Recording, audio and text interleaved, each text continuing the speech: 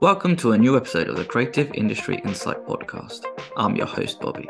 Today, we welcome editor Stephen Perkins, who joins us for our first of two episodes covering Chicken Run, Dawn of the Nugget.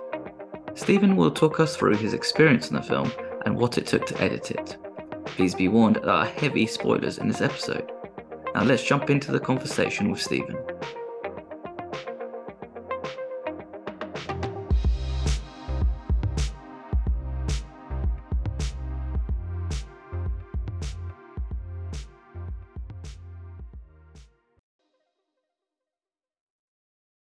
Hi, Steve. Thank you for joining me today. It's a pleasure. Thank you for inviting me. I'm glad we can have you on to talk about Chicken Run, Dawn of the Nugget, which is now streaming on Netflix. It's kind of weird to say that there's a second Chicken Run, considering the first one came out so many years ago, which I don't know about you, but it doesn't feel like it was that long ago that it came out. And then when people start throwing numbers out saying it's 25 years or 20 plus years, you think, no, I swear it was only, 5 years ago that it came out. I know I have that conversation with many people. It's funny. It's such an iconic film, and like I say, certainly from people of our generation, my generation. I'm in my 40s. It was definitely one of the ones that came out when we were in our prime of going to the movies and enjoying these films. It feels really just perfect time to sort of get it reintroduced as well into the world because it's probably been enough time for people who were kids at the time or teenagers watching it to now watching the sequel with their kids. And I guess that also kind of plays into the story as well, how the first one is a big play on sort of the Great Escape, and then the second one is a very more focused on that mother-daughter aspect of the film. Mm-hmm. I think a good place to start would be, how did the project come about for you, and why did you want to take it on? It's a big question. I don't know where to start with that one. Animation is very much in my blood. My father was a 2D animator. I grew up helping out, shooting line tests for him, running parcels of animation up to London. It's something that's very very close to my heart. That's why I love returning to these animated films. And I got the call to come work on Chicken Run with Aardman, and they're such an iconic British animation studio. It's kind of something you dream of doing. You just can't really say no. So yeah, it's a real honor to be asked, and I jumped at the opportunity. I guess as well, like because they don't make as many films that often, it always feels quite special when Aardman come out with a new one, especially when they have iconic characters like Wallace and Gromit, and then now with Chicken Run as well with a sequel. Yeah, it's just too good to turn down, right? It's just so like, well, I can't say no because this is what a crazy, an amazing opportunity. Yeah, iconic characters from an iconic studio. Yeah, exactly. Before we jump into the project as well, I'm just curious because you're talking about animation and it being in your blood. With your dad being so heavily involved and seeing the process firsthand, does that make you appreciate like the work that people do more, knowing like how much hard work it is to create an animation film compared to a live action film? I mean, absolutely. It's the craft that it makes the magic. The specifically with Armin, it's the handcrafted, hand manipulated characters. You even see thumbprints on some of the plasticine that we leave in the film. It's very very much a human crafted labor of love. Is that as well as the fact that there's still thumbprints in the plasticine? Is that how much care that needs to go into it compared to a live action where you have an actor who should be standing on his mark or or her mark or their mark, and then you have with sort of Chicken Run, for example, just how they painstakingly have to move everything for the scene to flow. Stop motion animation as well, which has always been something that blows my mind quite a lot. That there's like that it's still happening now, considering how much tech there is around that people can use, but that sort of craft is still there, that people are using it, even in this sort of time. Right, I think you feel it. I think you like you say, you can see it on the characters, but you sense it in everything in the world that we create. And then it's very much a human created world in what is becoming increasingly a tech-driven world these days. So it's a nice kickback or callback to giving it an added reality almost. An added tactileness to the stories. Yeah, and I think there's sort of look that as an audience member, you kind of know that you're watching something a little bit more special, something a little bit more, you know, that it's like a lot more time and effort has been spent into certain scenes and setups, and even the way that the characters move and how they talk, and even when you build like the sound design around it, and even the way the actors are saying the lines as well, is another big thing where you think like, I wonder how some of this is made, which we'll find out shortly. But it's just like, wow, this is really cool. And like Wallace and Gromit played a massive part in my life as well. I think at one point when they had the free shorts on TV, I remember recording them all in a row and then breaking off the little tab that no one can ever record over the VHS tape. So it's always like stuff like that is it's like that's how like special I always thought of Aardman and the animation studio, just how important their work has been in my life and what I like to watch as well. But going back to Chicken Run and the editing process, how do you go about editing a stop motion film? With stop motion, there's only so much you can film each day because of the movement of the characters, the resetting of the scenes, and there's a lot of moving pieces as well. And then also puppets are involved in the animation. And I guess there's probably a small amount of footage to work on each day.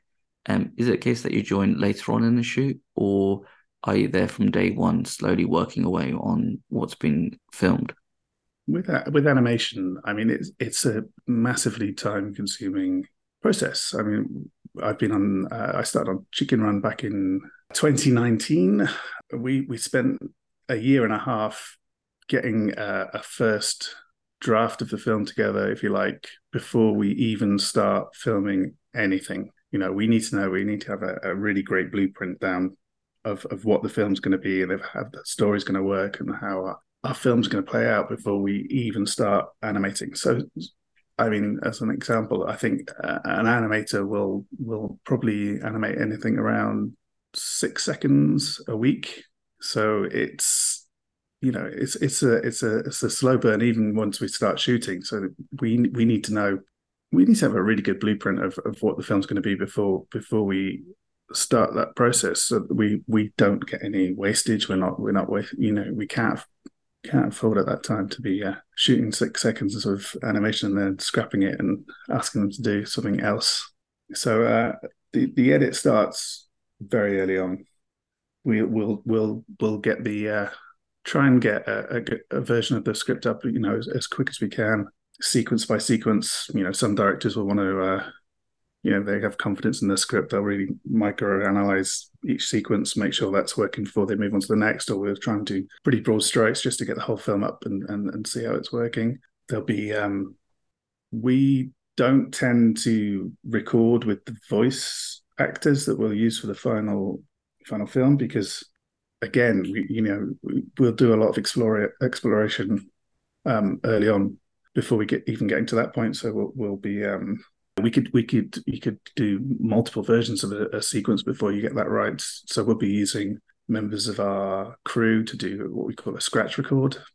We'll be doing the sound design, everything in house, temp music, everything we can to get past the film together before even starting any animation. Well, I think it's quite amazing to hear that 6 seconds of footage is recorded. That's just mind blowing. We generally shoot 24 frames a second. Aardman, the animators, will shoot on twos. So we're talking 12 poses for each character for every second of animation. Wow, that is a lot. And because you think like as a normal film, it's a 24 frame. So if somebody's walking, it's so easy for it just to be catch it and whatnot. But if you're doing a pose for every 2 frames, which probably now has probably made it a lot easier with digital rather than if you're shooting on film because it must be miles upon miles of film reels that's used and film stock for that sort of stuff as well. It's And mind blowing to think the original Chicken Run was shot on film. I believe. I think I'm pretty sure it was. And even just like now, we can the animator can finish a pass on a shot, hit complete on their we use software called Dragon to shoot the shots, and that'll be up in editorial within like half an hour, and we can be reviewing it with the directors and making sure it's going to work. Whereas before, you're probably sending film off to a film lab and then getting that back the next day. So an already very slow process must have taken an age. yeah, and to think that like you're just going through those footage and just being like, imagine those after a few days being like, it's not 100% there, but we can just change around here whilst if they're there when the first or whatever after a few hours of going from stage to screen in the edit booth as well. Probably helps quite a lot just to go through it all.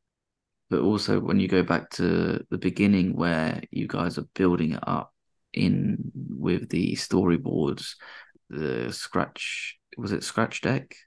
We call it scratch dialogue. So Scratch dialogue, thank you, we'll sorry. be using, yeah, like I said, we're probably recording lines ourselves, members of the crew, trying to find some good actors if we're lucky. I mean, if time and budget allows it's really useful to reach out to local acting talent actors around to do a pass. But like I said, we're starting to piece the film together before we may even know who our final cast is going to be. So we need to get this get something up and know it's working before many big decisions can be made, if you like. Yeah, and I guess as well as you said, it's so time consuming that you need to basically do make the film before you actually make the final film, the final cut of it, which is also probably like such a big undertaking because whilst on a live action film you could kind of find where your story is going by being on set and being sort of very more what is it? You can improvise a bit more in terms of actually we can change the camera over there rather than here. I Or mean, or even you rehearsing with your actors before you even start shooting anything. I mean, we don't have those luxuries. We've got to find all that ourselves, if you like, before you even start getting your acting crew in. that's probably another big thing as well because it's what do you think is more pressurized for you as an editor? Do you think it's the creating the first sort of draft of what the film will be, or is it actually working on what they're creating? What would be the final film? That's an interesting question. The most pressure is probably initially starting because you literally almost have like a blank canvas. So anything is possible. So you start piecing it together with sometimes even just a radio play. We may not even have any images to work with. You'll be putting a cut together with just a voice and sound effects and music, and trying to really sell the story with the simplest of tools. And then, like I said, we'll have the story team.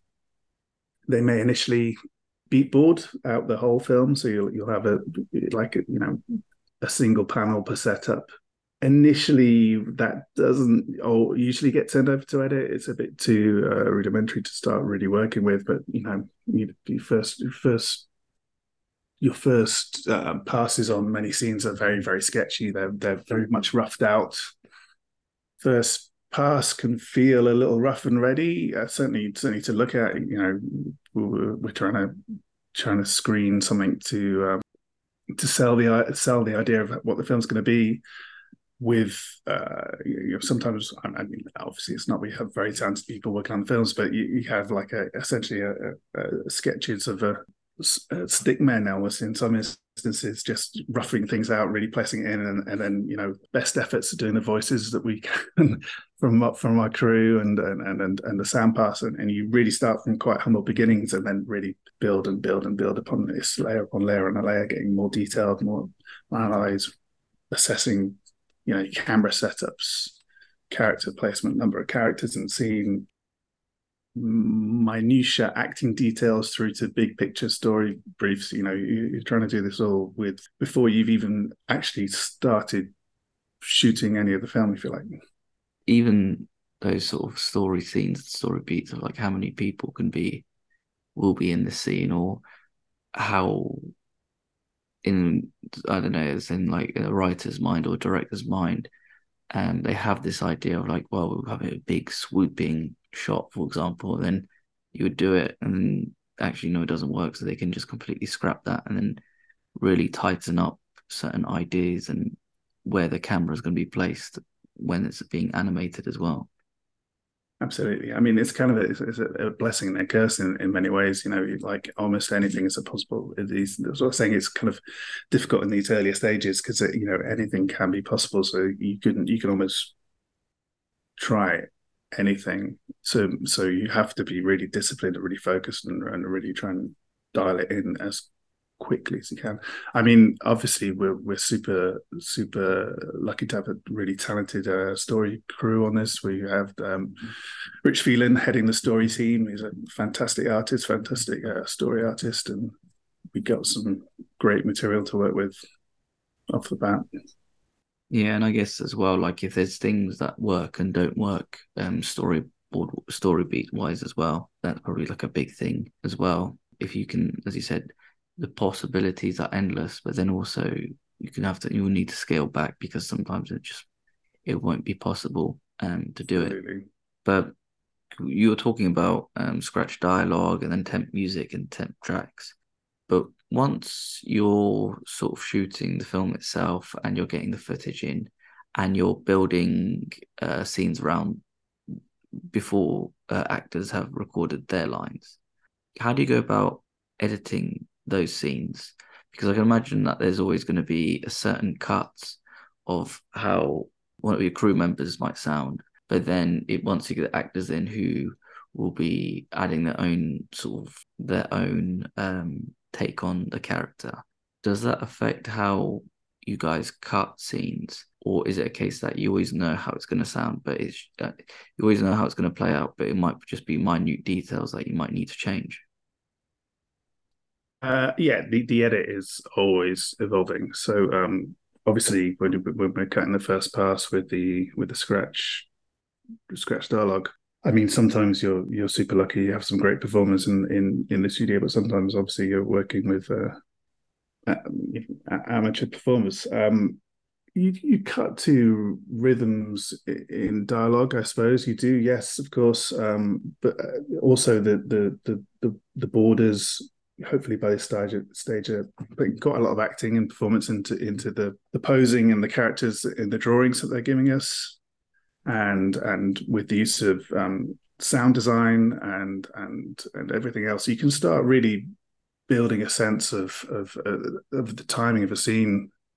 You can get pretty well detailed.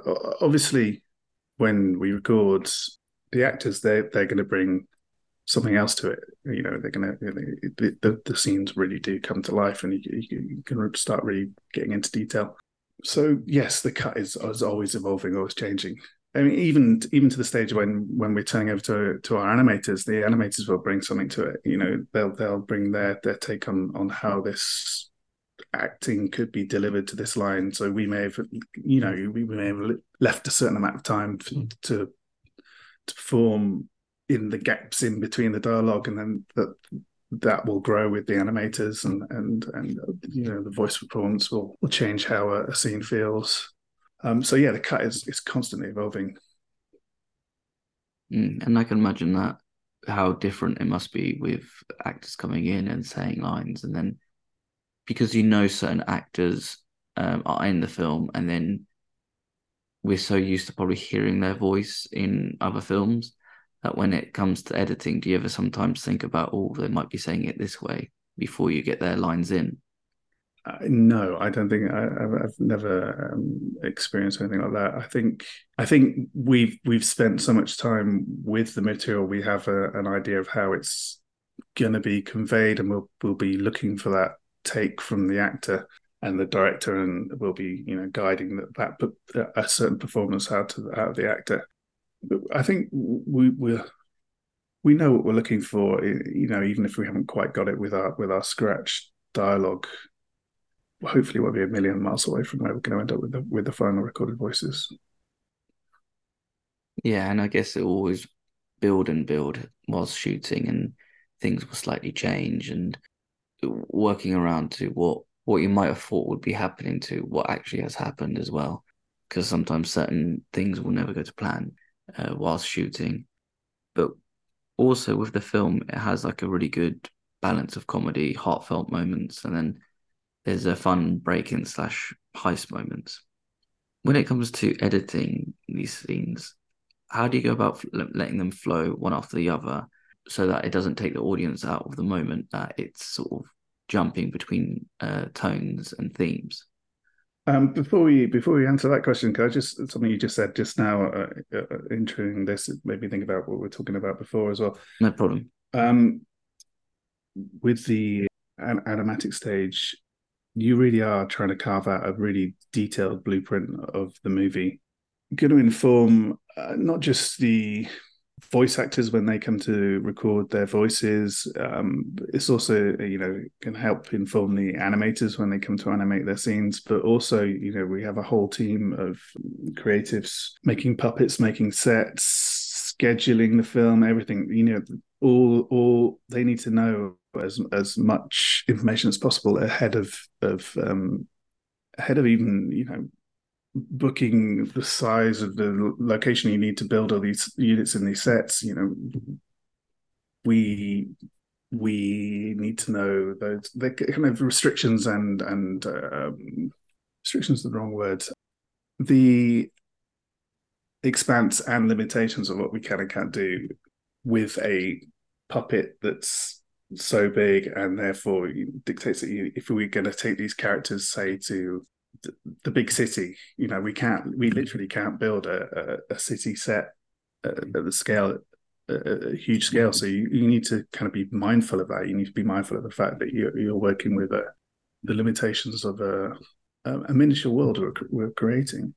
And also with puppets, we sometimes some of the hardest stuff to do in an animation is the slow, the intimate moments, the close ups, the reactions to conversations, the reactions, deep, powerful moments, reading minutiae detail in eyes of a character. And these characters, their heads are the size of a golf ball, and we got to try and work out how to convey that emotion, whilst only being able to move like a minute amount of. I know what you mean, because there's so much. If I look, if I look at you and you look at me, can express ourselves in our faces. I think you can tell that in acting when you're looking at people's eyes or people's shock, or sometimes if you're watching like a spy show, it's a slow burn spy show where you have the reaction shots of people where they hear news that they already know of, so you see that they kind of are slightly reacting, but they're trying not to show that they're reacting with like their poker faces. Mm-hmm. But I guess with something like this, it's so much more. It's infinitely harder because it's as you said, you've got something that's the size of a golf ball, which really isn't that big if you have a golf ball in your hands. If anyone in the audience has ever had one in their hand, so then to then have that and then mold expressions onto it, that's just like a whole nother level of craft that people are able to do. So that when it comes to the edit as well, where you're saying you get 6 seconds of footage, it's like then building up from there to convey emotion of the scene or convey what line of dialogue they're trying to say. I think the big thing is as well as when you see I'll need to have a look because I think I might get this wrong. It's like a monobrow that they sort of have, the chickens. I don't know if it's necessarily a monobrow, but it's like the where a It's human. like it is like a capped brow almost. Yeah, it's almost like a single piece.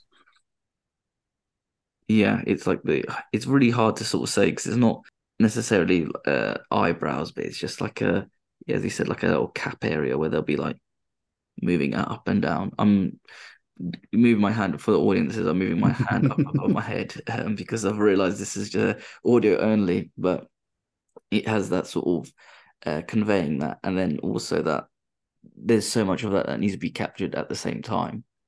And I think it goes back to your point as well, just how important it is doing that first sort of pass and building up before you actually start shooting because you have to hit those emotional beats, those moments, and making sure that you're prepared for when you step onto the miniature set, shall we say. So that's also a really big thing. And I think, like, I guess the biggest takeaway is just how much prep needs to go into it rather than the actual shoot, where all the hard work is there done before you even step on set and really nail what you guys want to go for. But I think as well, sort of going back to part of the film because there is a balance of comedy and heartfelt moments, and it was also there's a fun break-in slash heights moments. As an editor, like how do you go about editing these scenes so that they flow one after the other and not take the audience out of the film? It's an interesting question because add on top of that, we have a cast of characters that people know and love from the first film from the original Chicken Run, and we have two new characters that bring into this film who are really kind of like the key characters in this movie, and we have to wrap this all up, if you like, in an action break-in heist movie. So it was a real challenge, you know, trying to find out how much time to spend with the characters in their idyllic island paradise at the beginning of the movie. You know, we've got to set up this paradise that they live in, and the stakes that they've set up for themselves. You know, Ginger has spent, I don't know, we say Molly's now, I think she's 6 or 7 years old. You know, she spent the last 7 years of bringing Molly up on this in this island paradise, kind of locked away from the world, protected from everything. And it's we've got to invest in that world. We've got to reintroduce. That's not the right word. We've got to remind everyone of the characters that you love of the rest of the gang. Or I was going to say reintroduce, maybe even introduce them to some people for the first time. You know, hopefully new people will be watching this movie, and set the whole story up, and then have the payoff of getting Molly off the island and on the adventure, so that the story can start. So there was a real balance to be found on you know, the movie kind of really starts with her escaping this idyllic home that she's grown up in a search for freedom and adventure. You know, she wants to go out and explore and find the world for herself, not be you know, restricted by her mother. So that's where our story starts. But we can't really start it there. We're shortchanging all these wonderful cast of characters that, you know, people know and love. So we had to split. Yeah, there's a balance to be found there, and you know how long to get there, and how quickly to get them off and on the journey and on to the next adventure, if you like. And then along with that, you're like great comic characters. We've got Babs. We got kind of Fowler almost comes to the fore in this film as a great comic character. We got Fine Tam for all their moments, and still propel the mission they're about to undertake. I think you made a really good point as well as like reintroducing everybody into the world because compared to the first film where it's quite polar opposite, rather than being cooped up in a chicken coop in a prison basically to now being into that utopia and having it as like a different kind of prison, just be like more hidden away, and then having that maternal instincts of Ginger not to let her kid leave the nest too soon. And there are those real moments of just like when you're watching the films, you'll see the mother and daughter relationship and how I don't know, just how it hits as well with having certain of those moments play out. Then also, as you said, reintroducing those comedic elements of the cast. It's the stakes, isn't it? You got to set up the stakes. You got to have something that a reason for Ginger's desire to raise her new family in isolation, and and all, it's kind of like every family probably goes through the same dynamic, is the protecting your child whilst knowing that at some point they're gonna be let loose on the world, and you're gonna just have, you can't shelter them from everything. It's almost like the things that you're not allowed are always way more enticing and exciting than the things that are kind of right in front of you. No matter how hard as a family you try and work to make this perfect world for them, there's always something else on the other side of the water that's far more tempting. Yeah, and as well, like needing to let your child sort of fly and get, and let them explore the world as well, even though it's probably one of those things where there's a lot that goes on. I'm not a parent yet, without so I don't. It's slightly different, but I guess with when you have those older audiences who watch the first Chicken Run, going from that sort of seeing Ginger as that sort of daring, no fear person to then turning into someone a little bit older, wiser, and more mature, should we say, in terms of what they want to do and how they need to think about their family rather than themselves and the situation they're in. You talking about that then made me think of it. It's almost like it's probably a terrible analogy in this day and age, but it's people who used to, say, for instance, smoke.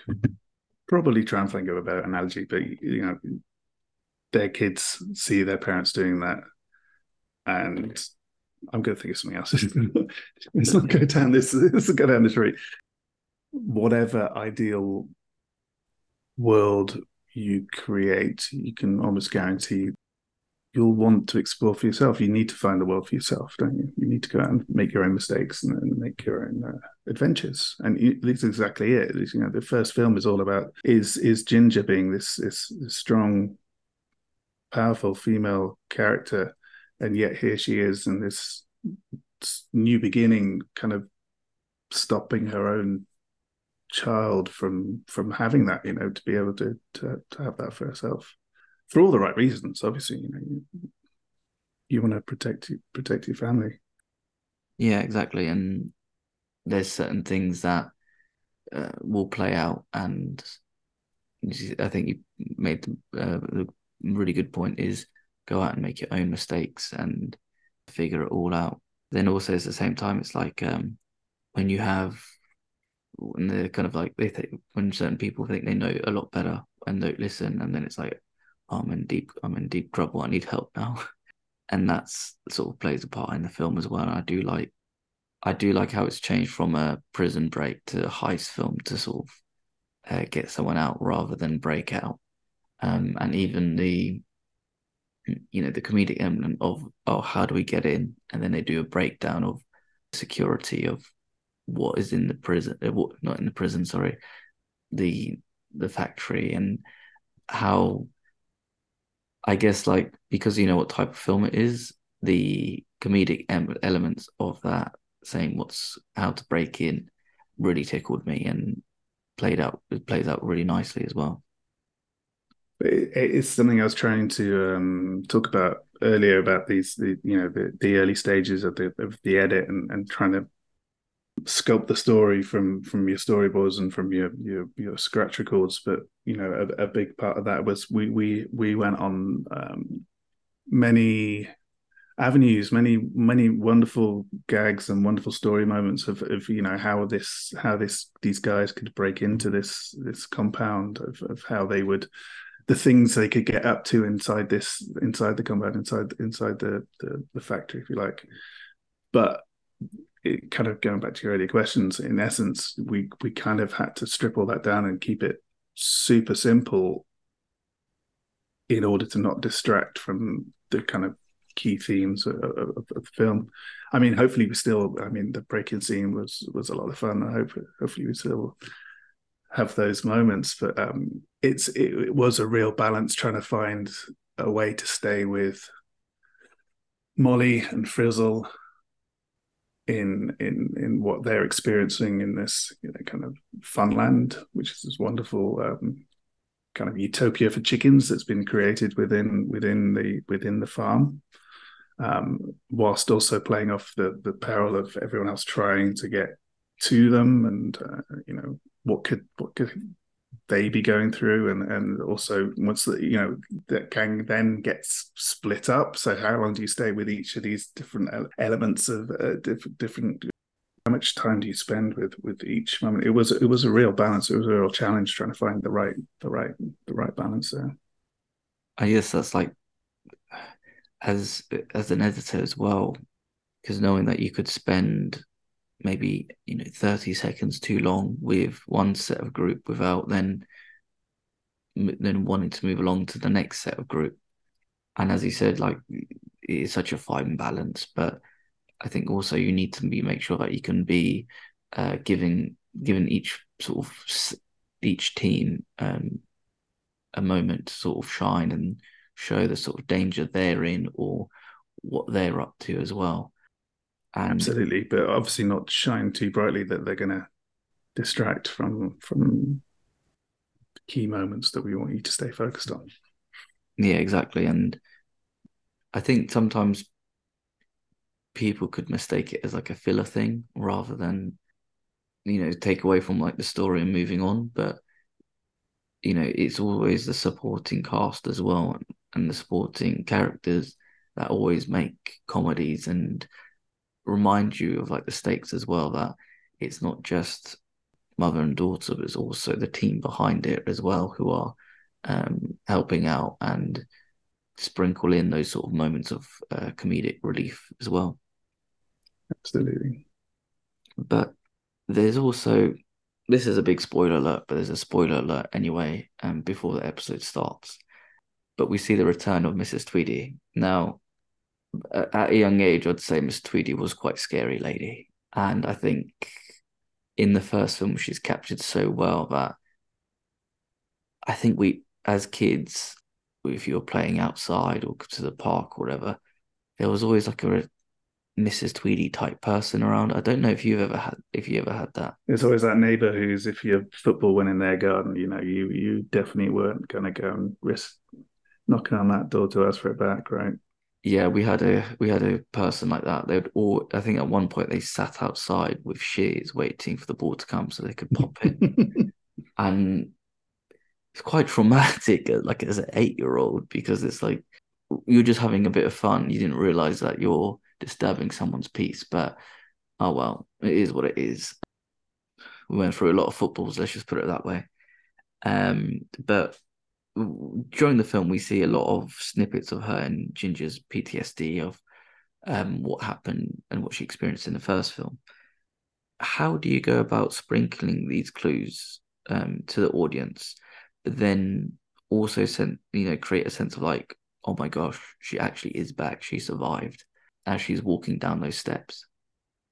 Funny, you almost answered that in the question. I think part of it is that that was Ginger's world. She was a captive on a farm, and Tweedy was her captor. She was the epitome of everything that she is now trying to hide away from. So I think in some respects, I mean, we toyed with the idea of not even trying to market the film without having any Tweedy in it, or having the trailer without revealing Tweedy.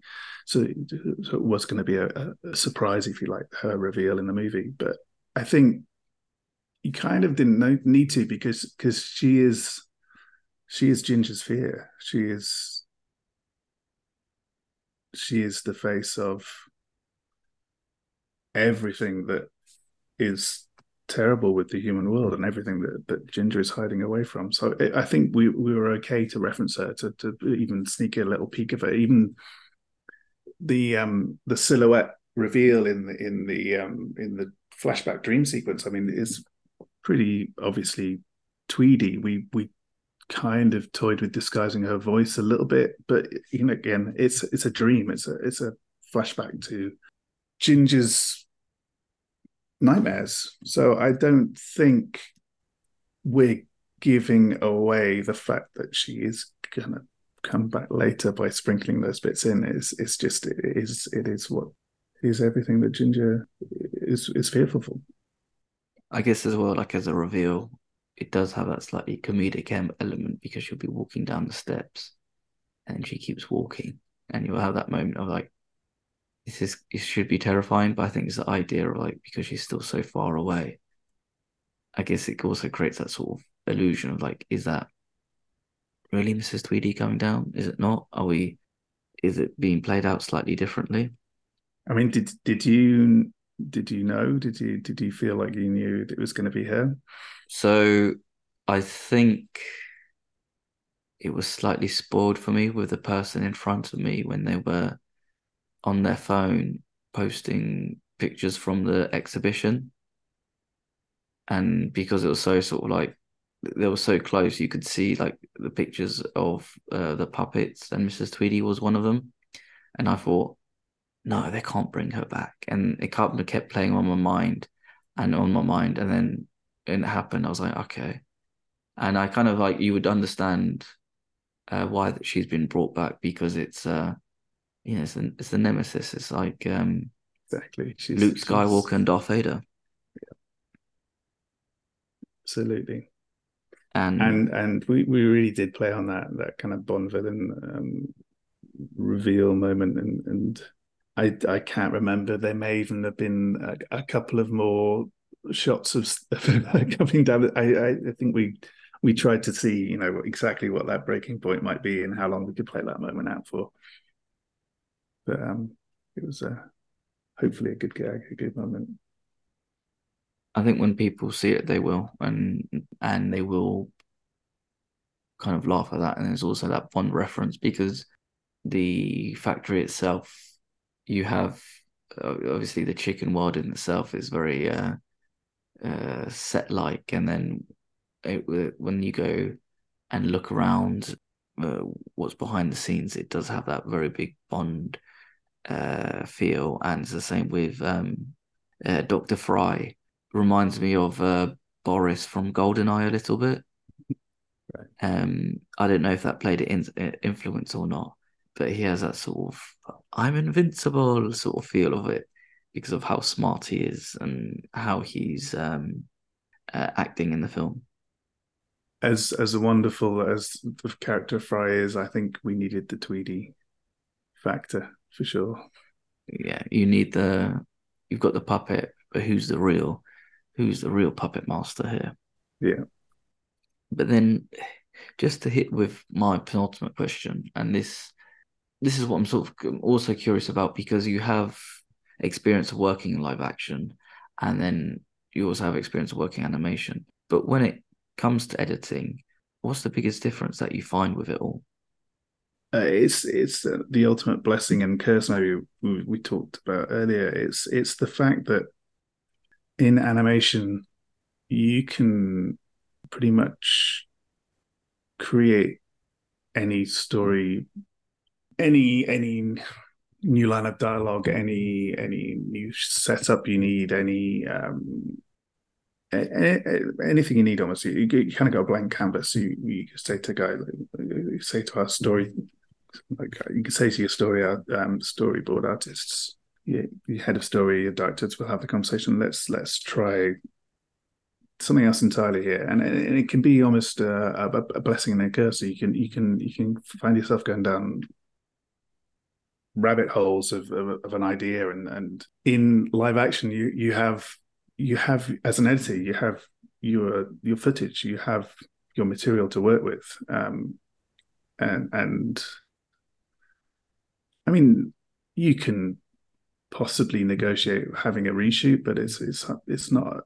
It's you'd be very lucky, and or perhaps you're lucky enough to be on location and on set with your director, so you might be viewing rushes and be able to ask for missing coverage or what have you. But 9 times out of 10, you're that ship sailed by the time you're in the edit and you're working with your footage. But in that, those restrictions bring with it a new set of muscles you have to use, or a new set of muscles. Kind of you have to find different ways to solve problems or shortcomings that you might have with your material, and that can have equally wonderful results on how you tackle your edit. That's the primary difference. Yeah, and I guess with having something where you can have a complete blank canvas as well is probably exciting, daunting, and also uh, challenging. I think when I hear you say that, my mind went straight to the Jurassic Park quote that that Jeff Goldblum says that you know even though you should even though you have it, even though you can do it, you shouldn't do it basically, Right. because it's like you can have it, but it's like the Pandora box that's being opened from it, from the idea of like creating what you can create to what you can't create, and then what problems will come about from that as well. Yeah, you can create wonderful things with the most basic set of tools, and sometimes that can be restrictions can be make you think in different ways and open different creative avenues for you that being able to just pluck things from thin air can be a real danger sometimes. Yeah, and um, having that blank canvas, you kind of think, oh, okay, we can really do anything. There is, sorry, I know I said that was my penultimate question, but another one has popped into my mind because of something you mentioned before we started recording, and a VFX element. How does the VFX element play into animation? Does it work in the same way as that you're trying to rub out certain things like strings on a puppet, or does it play a different part in it altogether? Whilst we're starting the shoot on the very first few shots, we're turning those over to VFX almost immediately, because every shot in stop motion animated film is a VFX shot.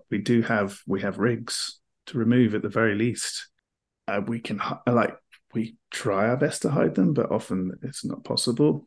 So we'll have rigs on this film in particular. The scope of the film was so epic that we couldn't achieve everything with a single scale puppet and set ratio. So we had, I think we had two different scale puppets, a smaller scale chicken puppet that we'd use when we're using the human scale puppets to animate alongside those. So they're kind of half the size of the puppets we're using in most of the other shots.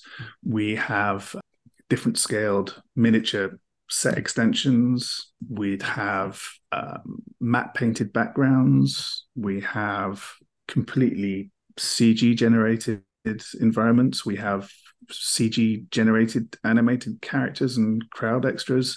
So every shot, even some of the most simple shots, sometimes can end up being a huge build in VFX and to a degree in edit. So everything has to be built in edit to be signed off and approved by the director before you move on to your next shot. So every VFX is a huge part of the job, and that's going on. We're turning over every shot to VFX as they're being completed, while still shooting the other 60% of the movie, while still maybe working on 20% of the movie in story still in the animatic stages, trying to get that finished. So we're kind of juggling all those balls in edit at the same time. I still think that's crazy to think that you're still working on it if you're a certain percentage of the way through. But then also the way that it can be used, especially on a film like this where it's very hard to think how VFX could be used, just because in I know I keep going on about live action, but with live action you can see an explosion or certain backgrounds or something shot in space, and you're saying like, oh, that's either done. It brings its own challenges as well, because you don't want the VFX to look too realistic, too artificial. You want them to still maintain an element of almost looking like they've been handcrafted. So to really work on how we run smoke cycles, how we run water cycles, how far can you simplify them in order so that they fit in with the rest of the handcrafted world and don't stand out as looking too realistic, because it just won't work, you know. And even stuff like that where like water, as you're saying as well, or how that might flow on a screen, or probably also because of like the chicken sanctuary where they're in a big sort of foresty areas, like how probably the leaves are blowing in the sort of direction that they're going in as well. It's like that sort of naturistic side of it as well. I mean, wherever possible, we try and shoot as much as we can. Even some of the effects elements are shot on a green screen with props and real elements, and then composited by VFX. But yeah, like I say, if anything is fully CG generated, then we're trying to work out, you know, spending a lot of time look there, making it feel as stop frame as possible. Yeah, because as you said as well, you start making it too, if it's too VFX heavy, then it loses its charm a little bit of that. It's gone from a stop motion to just a purely computer generated effect. Yeah, I mean, we even referenced like some of the water looks. We'd try and make them feel as if they looked like water that was shot in a studio in a tank, as opposed to a actual lake of water. You know, we try and keep it in this kind of artificial crafted reality. That must be such a difficult balance as well, in terms of like probably going through it painstakingly to see like frame by frame that it looks right and that it doesn't look too overdone. Yeah, absolutely. And then just for my final question, what was your favorite scene to edit? It would definitely have to be. We talked about it earlier. I mean, it kind of culminates with the Tweedy reveal, but even before that, we have the investor. We have he's arrived and introduced to the world that Fry's created, to this welcoming room. I don't know what you call it. It's kind of it's a control hub of the farm. But this you know, he's kind of in awe. It's like, wow, actually this joke of a character that I thought was this nutty professor type character. It's actually pretty serious. This place looks pretty amazing. And then from that we go into the presentation, 2D animated presentation film that Fry's put together, and that's playing in the background whilst we have the culmination of all our characters that have been trying to find Molly all coming into one place. So we have the comedy of the presentation film playing alongside the dawning of the reality of Molly, of what's actually happening in this place, along with trying to get all our moving parts into the same place. I mean, that was a real jigsaw piece of a scene to put together, but a lot of fun. Yeah, and I think because you're with Dr. Fry, when you first see him, it's kind of this bumbling idiot that's sort of hiding behind a computer screen who dresses up as a big chicken. And you as audience members, you know that something's wrong, but you think at the same time, it's just like, what an odd man. This something, even though something's up, you still think, oh, like he's kind of a bit of a joke. But then as you start seeing, as you said, the reveal of it all, that's when you sort of notice it's like, okay, this person has to be taken seriously. Absolutely. But he takes real pride in his work. I think he really is trying to create a utopia for these chickens, whereby they're going to obviously be turned into delicious chicken nuggets, but they're going to enjoy their time whilst they're there. It's quite funny though. It's just like the idea of like chicken nuggets and how they want to take the fear out of the death of the chicken to make food tastier. It's all just very clever and very well established and written. Yeah, it was a joy putting that scene together. Steve, thank you so much for your time today. Chicken Run: Dawn of the Nugget is now streaming now on Netflix. Go check out Steve's work and enjoy the film and jump back into that world. Thank you. Thank you so much for taking the time to talk to me. No, no, no. It's the other way around. Thank you for taking the time to talk to me. I really appreciate it. Thank you again. You take care and bye bye. Thank you. Goodbye.